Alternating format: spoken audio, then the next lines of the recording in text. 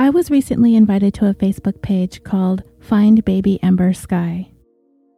I recall running across this story sometime before we started producing California Dreaming, but since I've recently been reminded of it, I wanted to take a look into the story a little bit more. And from what I could see, there seems to be a great deal of misinformation out there. I was going to try to sort through this as best I could, and I did, in fact, record and upload the episode, which I had set to go live Wednesday morning this week. But I decided to go ahead and reach out to the family or the person behind the Facebook page that's dedicated to Ember. And fortunately for us, they responded pretty quickly and were supportive of my telling of the story on our show. I sent them an advance copy of the episode, and they were able to clear up some things that I had gotten wrong or misunderstood. So I am re-recording the entire episode with much more information this time, and the facts according to the person I spoke with over Facebook. So, let's get started again. Jamie and Matthew Graham had somewhat of a roller coaster of a marriage. Like most relationships, it had its ups and downs, but the couple did have one bright spot in their relationship. When their new baby came along in 2015, baby Ember Sky Graham. She was the center of the family, doted on by both her mother, her father, and her grandparents. She did have some medical issues where she needed to take medication to control seizures, but otherwise, she was by all accounts a happy, smiley, jovial baby girl. But according to Matthew's family, when he wasn't busy taking care of baby Ember, he was known to be somewhat of a party animal. He had a penchant for drinking and smoking marijuana. Anything more than that isn't really known. And his wife would also describe him as somewhat impulsive, sometimes just wanting to up and leave the marriage, and it was this constant back and forth between him and Jamie. Eventually, seemingly wanting to get his life on track, he seemed to be holding down steady work. He had cleared up a DUI conviction, and he decided to move in with a cousin. I have since learned that Matthew did move on to his cousin's property, and it is not clear if she owns the property, but she lived in a main trailer on it, and Matthew lived in a smaller trailer located about 10 feet away from hers. So then on a night in early July of 2015, Matthew picked up baby Ember for a night over at his house. It was not unusual for her to stay over with him at least once, maybe twice a week, according to Mom. Now, since I originally wrote this story, I did get in contact with that person at the Facebook page, and unfortunately, I don't know who it is that I talked to. I did ask if it was Mom, and the answer was no, but I don't know, which is fine. So hopefully the information that I got is accurate and truthful. So I've since been told that the reason Matthew had Ember over was because Jamie was at home packing. She and Ember were, in fact, going to move in with Matthew into the trailer that I mentioned a moment ago. They were together at the time of Ember's disappearance, and they had plans to eventually find a place of their own sometime in the near future.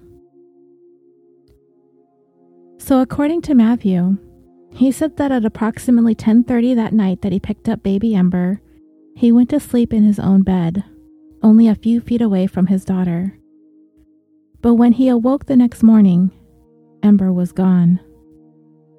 He described going into a full-blown panic. He ran into the front room of the home, and no baby. He called his mom, and she described him as overwhelmed with emotion, racked with fear as he frantically searched the home for his infant daughter. Matthew called 911, and police soon arrived at the home, and shortly after them, Jamie arrived as well. But to her, Matthew didn't appear to be as hysterical as she thought he should have been, or as hysterical as his mother had described. To her, he kind of appeared to be distraught, but it felt a little disingenuous to her, like he was pretending. He appeared to be crying, but she would describe it as more of a forced type of whining. And in the moment, she found herself just as confused about everything that was going on around her. But to her, either one of two things happened. Ember was either quietly spirited away from her crib while her dad slept a few feet away, or there was something that Matthew wasn't divulging. Searchers set out to scour the areas surrounding the home where Ember was last seen. The media descended upon the small town of Happy Valley, California, located in Shasta County. And as the time ticked by, the suspicions surrounding Matthew slowly began to grow. And the problem was, he wasn't exactly the most well-liked guy in town. It seemed he had crossed a lot of people, and according to his dad, everyone had a story to tell about the guy. Matthew either stole money from them, or he stole property from them, or he constantly owed people money. At the time, he just had a lot of people that were mad at him. So when his baby went missing on his watch, people weren't exactly jumping into his corner to lend support. Rather, they were pointing fingers and whispering hushed rumors. And police didn't think Matthew's story made any sense when he explained the events leading up to him discovering his daughter missing. There was something in particular that stood out the afternoon before baby Ember went missing. It was this errand that he apparently went on that had investigators' interest piqued. The errand was strange. Let me explain. Matthew told his cousin that he was going to make a quick trip up to the gas station, asking her if she needed him to grab anything from the convenience store. So he took off, with Ember in her baby car seat carrier. He made the 5-minute drive over to the gas station, and he is seen on surveillance video footage parking his truck. He exited from his vehicle, and he took the baby carrier out. You can clearly see he has Ember with him. He picked up a few items from the convenience store, paid, and then exited the store. He placed the baby carrier back into his truck and drove away. But here's the thing. He did not head in the direction of his home, instead heading the opposite direction towards the Clear Creek Water Tower, and his whereabouts would be unknown for approximately 1 hour. Now, according to the email I received from the person on Ember's Facebook page, Matthew apparently pumped gas before he left on that hour-long mystery errand. And I was told that investigators made that drive that Matthew described, that he said that he made, and it only took them 10 minutes at normal driving speeds. He was questioned about the drive, taking him in the opposite direction of his home, and he explained that he was driving Ember around in order to get her to settle down and to doze off for a nap. Now, the person that I was in contact with on Ember's Facebook page called this into question, pointing out that it seemed clear that Ember appeared to be calm and relaxed in her car seat in that video surveillance, which I would agree. If you go on YouTube and you search for the story on Crime Watch Daily, you can see the video footage for yourself and come to your own conclusions. But then when investigators continued reviewing surveillance footage from that convenience store, they saw Matthew's truck drive past again in the range of that same camera, but this time he was headed in the direction of his home. He was questioned as to what he was doing during that 1 hour time span between the time he stopped at the store until the time he was seen driving past it again, but he said that he did not remember what he did. And it is not clear if he had Ember in the car with him still. It was impossible to tell from the vantage point of the camera.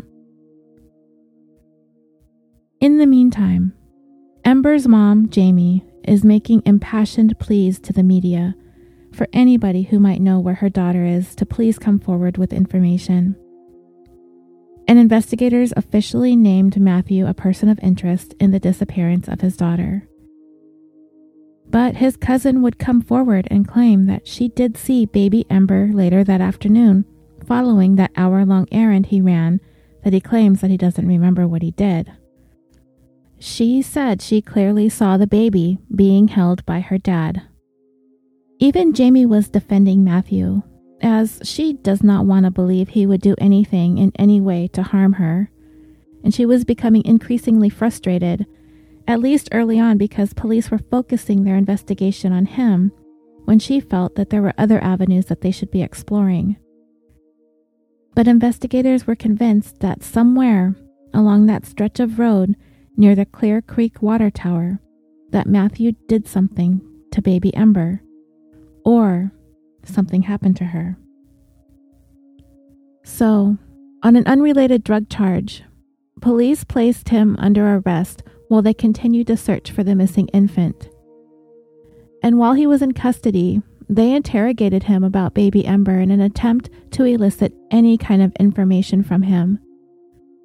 The interrogation of Matthew went on for 8 hours, and there was not one single bit of information that he offered that was helpful in finding out what may have happened to Ember. But also, investigators noted that there was something else Matthew didn't do. He never asked about the investigation.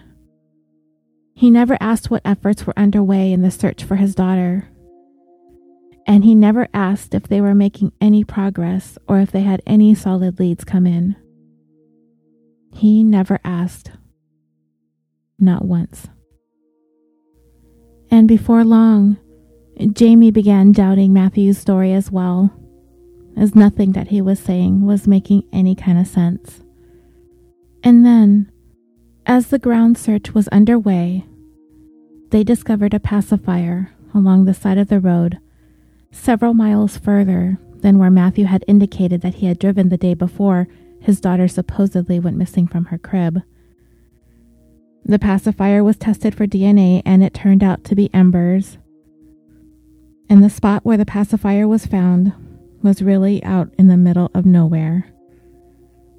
And it pretty much confirmed, at least for her mom, that Ember had been out there. But why? And where was she now? So what was reported in the media was, in light of this new piece of evidence found, investigators wanted to interrogate Matthew once again, but this information, as it turns out, was inaccurate as well. The information I received from the person I spoke to from the Facebook page said what actually happened was Matthew was going over to the police station for his regularly scheduled probation check-in. That was the appointment that he was keeping. News reports said that he was going over there to talk to them after the discovery of the pacifier, but that wasn't true. It was just as he and his mom were either headed out or about to arrive for the probation check-in when Matthew received the call that searchers found Ember's pacifier along the route that he had driven her the day that he ran that errand. So it was when he got there to check in with his probation officer that he decided to flee. Mom had parked her vehicle in some shade and said that she would wait for him while he went in. However, in light of the discovery of the pacifier, Matthew fled from the area on foot. Ostensibly, Mom was stunned at what her son was doing, and she apparently went in to check her handbag and found that 2 things were missing: $400 in cash and a fully loaded pistol. Let me stop here for a moment, because I kind of want to interject my opinion. But when I heard this, a red flag went up for me. I can clearly see, from what I've watched on the news and shows about this, that Matthew's mother is clearly distraught as to what's gone on with her granddaughter, and now her son being looked at hard as a person of interest in her granddaughter's disappearance.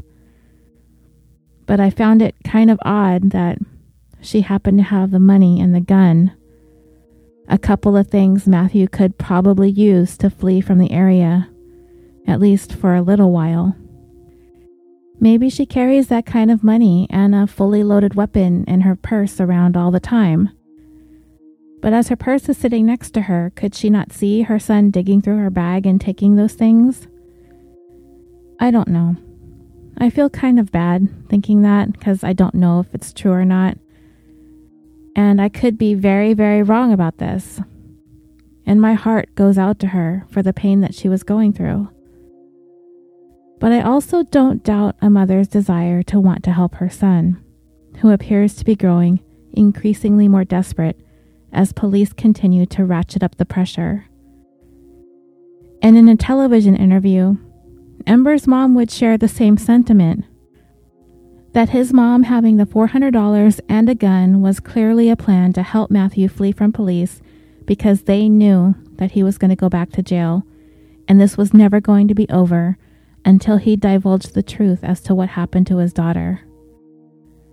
Police immediately went searching for Matthew and listed him as armed and dangerous. It was then his mother realized that his life was truly in danger, because now, knowing that he was armed, police could just very well shoot him. And now that I had this new information that Matthew was scheduled to check in with his probation officer when he received word that baby Ember's pacifier had been found, it kind of leads me to believe that the plan to run, the $400 in cash, and the loaded pistol was potentially all a part of a premeditated plan to flee from the area. Again, this is only speculation on my part, because we can't possibly know what was going on in his mind. But once he was told the pacifier contained DNA that matched Ember, he may have panicked and decided to run. And like I mentioned a moment ago, Mom may have very well been wanting to help her son by providing him with the money and the gun. She didn't tell it that way, but it doesn't feel like a coincidence. And I can't blame her for wanting to help him.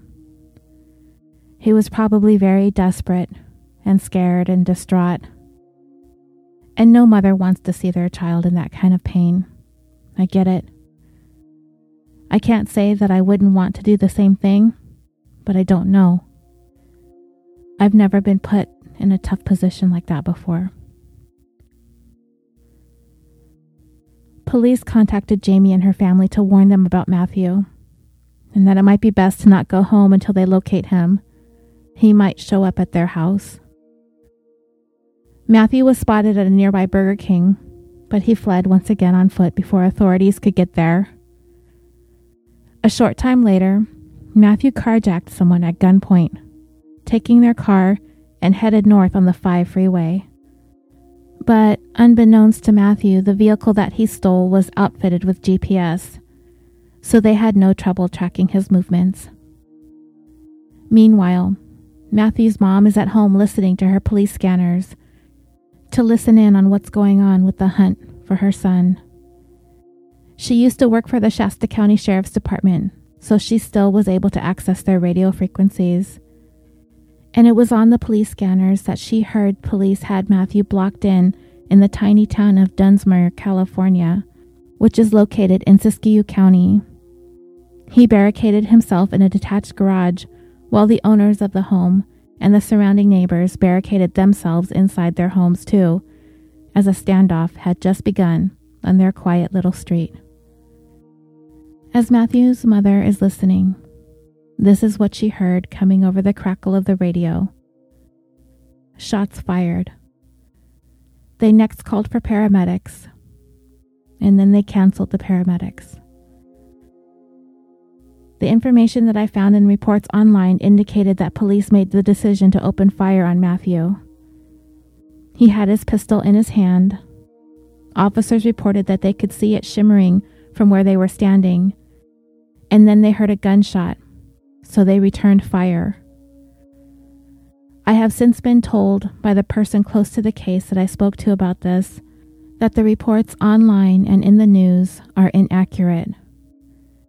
I was sent a link to Siskiyou County District Attorney's findings in the officer-involved shooting that took place on July 13, 2005 with Matthew.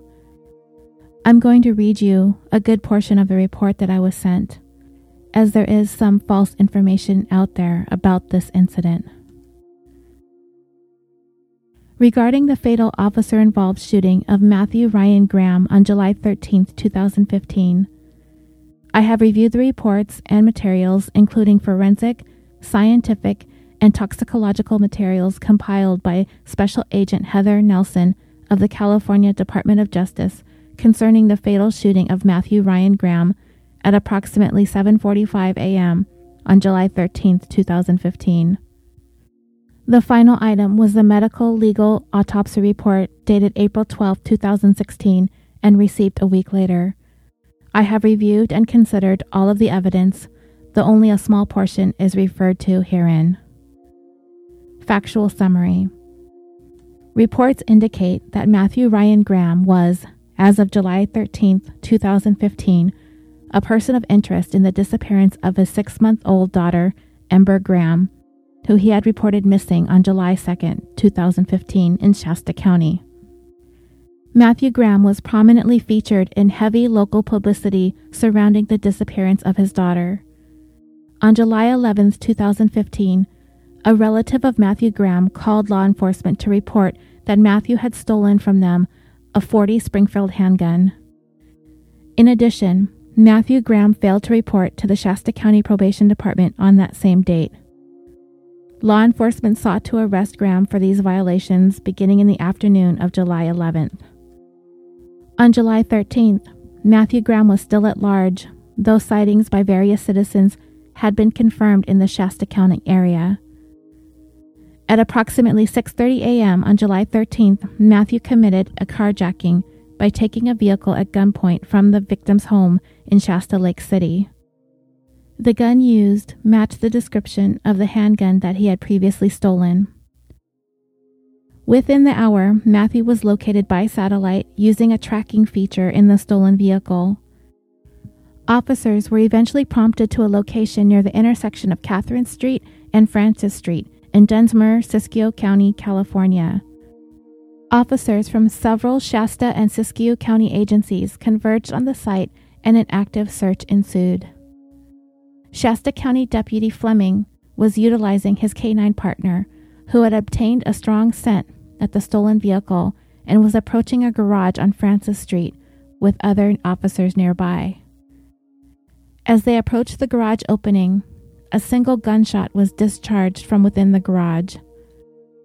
Officers responded with a volley of gunfire into the garage and then took position outside of the garage while issuing commands to Matthew Graham, who could still not be seen due to the near-complete darkness of the garage and a sport utility vehicle that was parked inside, taking up almost all the interior garage space.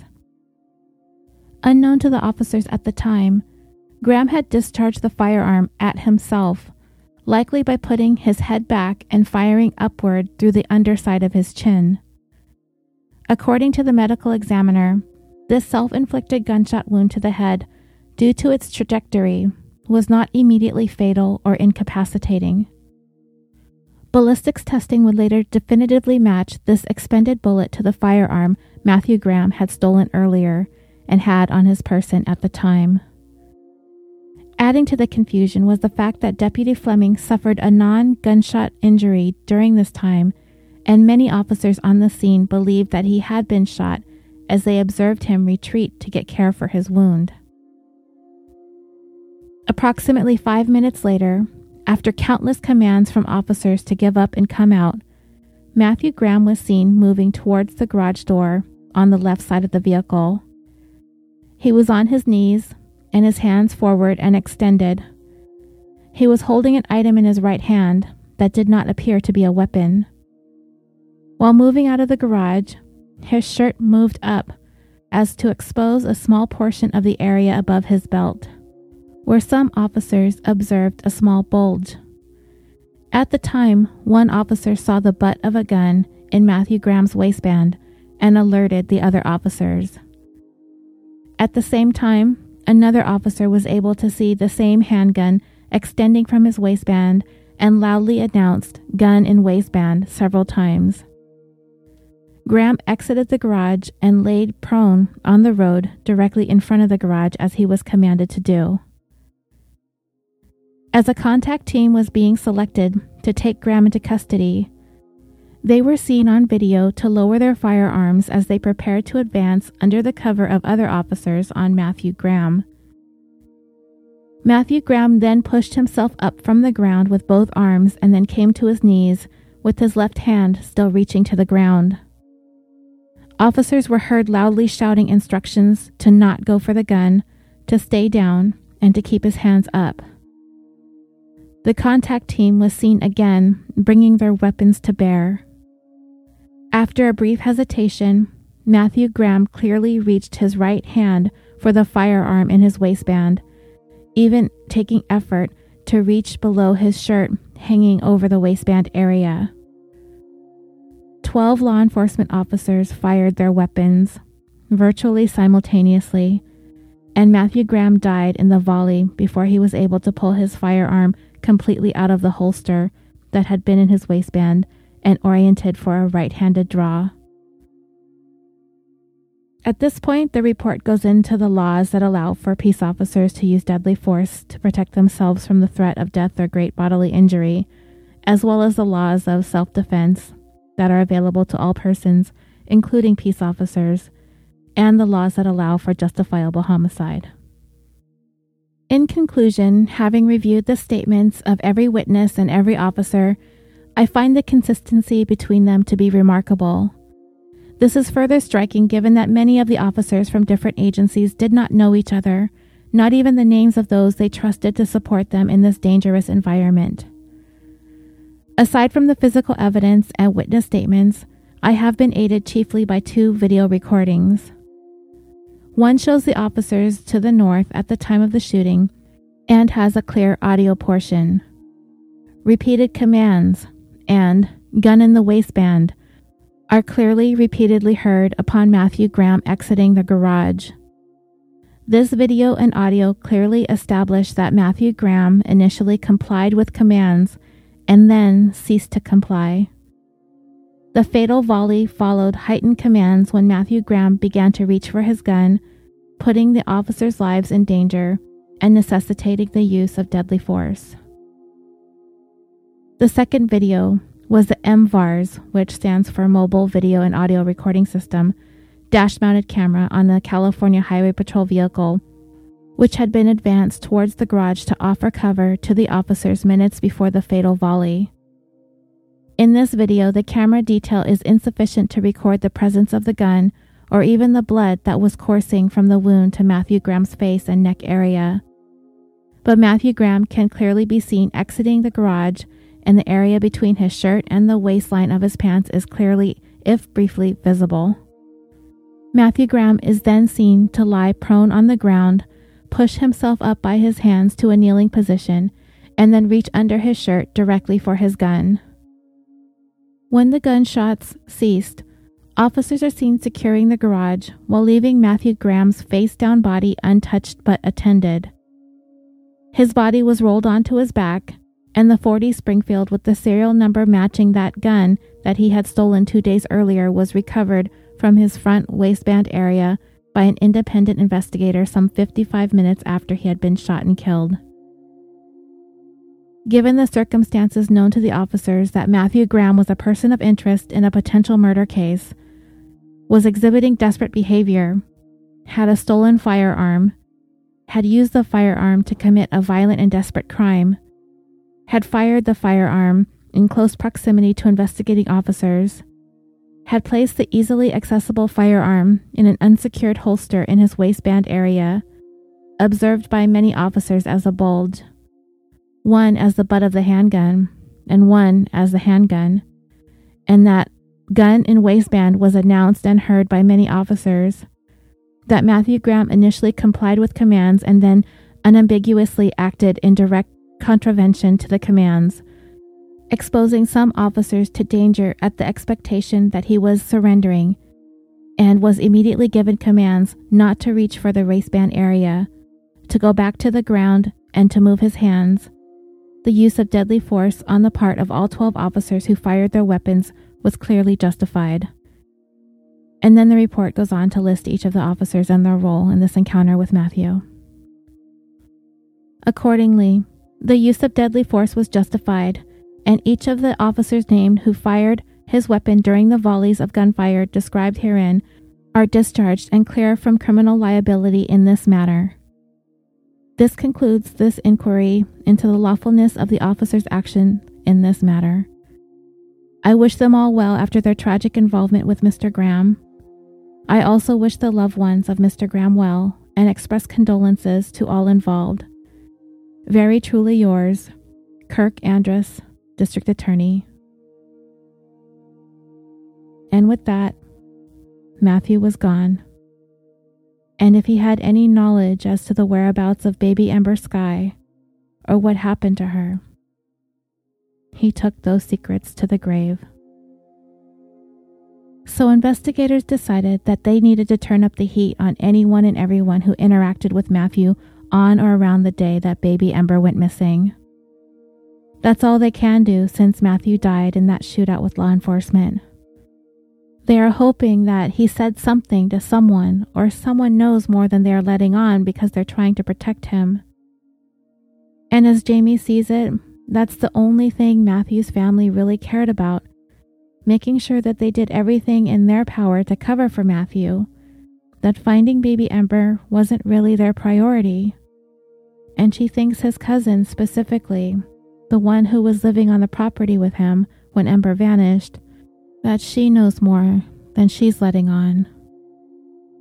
It's Jamie's contention that his cousin was lying when she claimed to have seen baby Ember the afternoon Matthew came back from that bizarre errand of his. So there's this one part of the story that's a little bit confusing. Well, a lot of the story is confusing, but the report online said that Ember's mom, Jamie, claimed that Matthew told her that he did not bring baby Ember back home. The person I spoke to from Ember's Facebook page told me that Jamie is not claiming that he never brought Ember back from the convenience store or from that errand. Matthew's cousin said that he brought Ember into her house after the trip to the store, but Matthew himself said that he did not bring Ember into her house, that supposedly he left Ember in his smaller trailer while he went over to hers. This seems to be at the heart of the issue when it comes to Matthew's cousin's statements to investigators and to the media. When I first read about this, the cousin having confirmed that she saw Matthew with Ember following his trip to the convenience store, I was under the impression that they resided in the same trailer. But since then, I have received information that they lived in 2 separate trailers on the same property. So the question lingers. Was baby Ember still with Matthew when he arrived home from the store? He said that he left her in his trailer and went into his cousin's without Ember. His cousin has said in no uncertain terms that he had baby Ember in his arms when he arrived back. So somebody is mistaken. But Ember's mom, Jamie, feels as though Matthew's cousin has come forward with the claim that she saw Ember with Matthew in order to create an alibi for him. But as far as his cousin is concerned, that's her story and she's sticking to it. And I'm certainly in no position to make any kind of accusations regarding this cousin of his. This could be how she honestly remembers things, I don't know. But Jamie is certain that Matthew's family knows more than they're willing to admit to. She even thinks that they likely know exactly where Ember is, or what became of her. But if they do, they are not talking. Also, as I was researching this, from what I read and saw online, there had been no mention of Ember's car seat.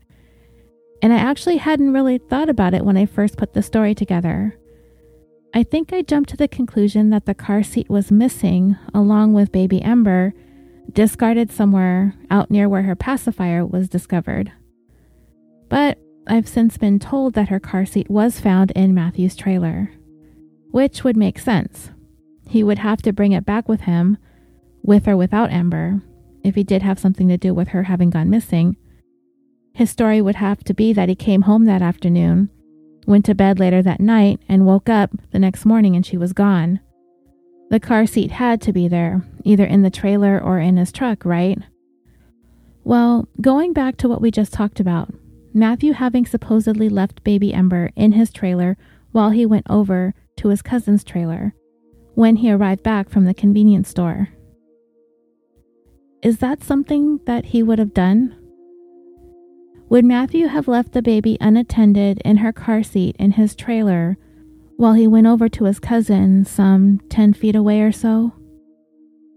Yeah, it's plausible, especially if she were asleep in the seat, right? But was baby Ember in the car seat when he placed it in the trailer? Did he do something with baby Ember before returning home, arriving only with her car seat, leaving it in his trailer, going over to talk to his cousin, and possibly telling her that Ember was asleep in her seat in his trailer? And this is why his cousin is adamant that the baby was there that afternoon. Maybe she didn't physically see Ember, but truly believed that she was there, and that is what the truth is as she sees it.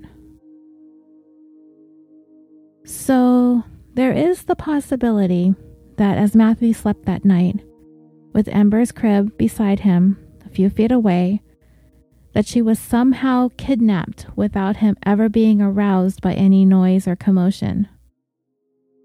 According to Matthew's cousin, police came inside, they brought dogs in, they gathered whatever evidence they needed, but it didn't seem like they found anything that indicated a crime or any kind of foul play took place within the confines of the trailer where they lived.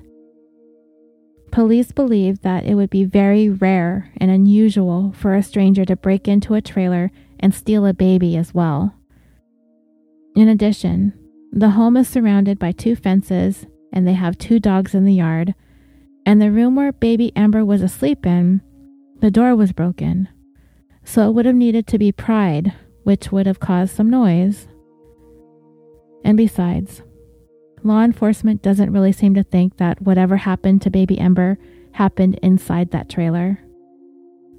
They think something happened out in the desolate area where her pacifier was found. But Matthew's family did hire a private investigator to try to figure out what happened on their own, since police were so razor-focused on Matthew. And now that he's dead, they're at somewhat of an impasse. And the private investigator seems as baffled as the next person. They don't know if they're looking at a homicide, or maybe it was an accident. Maybe baby Ember wasn't given the proper dosage of her medication and had a seizure on Matthew's watch. Maybe he panicked, not really knowing what he should do. Whatever the case, it's going to take time for that private investigator to track down any leads that happen to come his way. And as for Ember's mom, she understands the very real possibility that Ember may no longer be alive, but she continues to hold out hope. She continues to believe that Matthew's mother and his cousin have more information that they aren't sharing with law enforcement, and she just hopes that they step up and be truthful about what they know. But if they know anything, they aren't speaking up, and it's now been over 3 years since baby Ember was last seen. So dreamers, what do you all listening think happened to baby Ember? If I had to decide which scenario was most likely, I would have to say that Matthew had something to do with her having gone missing. I don't think that she was abducted from her crib while Matthew slept a few feet away. I don't like to think that Matthew would do something on purpose to maliciously cause any harm to his infant daughter. I would be more inclined to believe something accidentally happened with Ember's seizure medications. Maybe he forgot, or maybe he didn't administer enough, and maybe she had a seizure and didn't recover from it. Maybe he didn't notice, or he was distracted, and by the time he did, it was too late. And then maybe he panicked. I really can't wrap my head around why he wouldn't just attempt to rush her to the hospital or call 911, or in some capacity attempt to render aid if she had gone unconscious or stopped breathing. But he didn't do any of that. From all of the circumstances surrounding the events leading up to her having been reported missing, his odd road trip the afternoon before, the pacifier being found a little bit further than where he said he drove, Matthew not remembering why he drove out that direction after he stopped at that convenience store. His dodginess with police. His seeming lack of concern or remorse for his baby having gone missing. And then the attempt to flee with that $400 and a loaded pistol, carjacking that vehicle from its owners at gunpoint, all the way up until he was cornered and ultimately killed in that shootout with police. All of that feels like the actions of an incredibly desperate man carrying around a very heavy burden. But now his family are the ones left to carry it for him. Do they know more than they're letting on? I don't think we'll ever know. Matthew's mother, she lost her granddaughter and then her son. And his cousin? Well, who knows? It seemed like all she wanted to do was help Matthew. He certainly did not need to drag her into all of this. Ultimately, whatever those two women do know, there likely isn't much that can be done now anyway. If they were trying to protect Matthew in life, they're now just trying to protect his memory. Does he even deserve that? It's not for me to say. And I don't think that they're ever going to feel compelled to ease Jamie's mind by divulging anything they might possibly know, just so they can keep Matthew's name and reputation intact as much as possible. I guess we can only hope that maybe someday some answers will come. Maybe someone will come forward. Maybe someone will find some clues that will lead to some answers. But for now, baby Ember Sky remains missing. Ember vanished on July 2nd, 2015 from Happy Valley, California. She was 6 months old at the time of her disappearance. She was wearing a size 2 Kirkland brand diaper. She is Caucasian and has brown hair and distinctively shaped brown eyes. She was approximately 15 pounds and 2 feet 1 inch tall. She was epileptic and required medication to control her seizures. Anyone with information regarding the disappearance of baby Ember is encouraged to call 1-800-843-5678 or the Shasta County Sheriff's Office at area code 530-245-6025. You can remain anonymous, and according to the Find Baby Ember Facebook page, which seems to be pretty active, there remains a $10,000 reward for any information leading to her whereabouts. And as of this recording, as far as I know, the information outside of my own conjecture is accurate and up to date. If you know any of the information that I missed or got wrong, please contact me via Facebook on the California Dreaming Facebook page. I'm on Twitter at CaliforniaPod and on Instagram at California Dreaming Pod. You can contact me through our website at www.orbitaljigsaw.com, or you may contact me directly at my email, californiapod@yahoo.com, and it's spelled KILLAFORNIA. And I will certainly update this story with any necessary corrections. And whoever it was over at the Find Baby Ember Sky Facebook page who responded to my messages and provided me with more clarity when it came to this tragic story, thank you.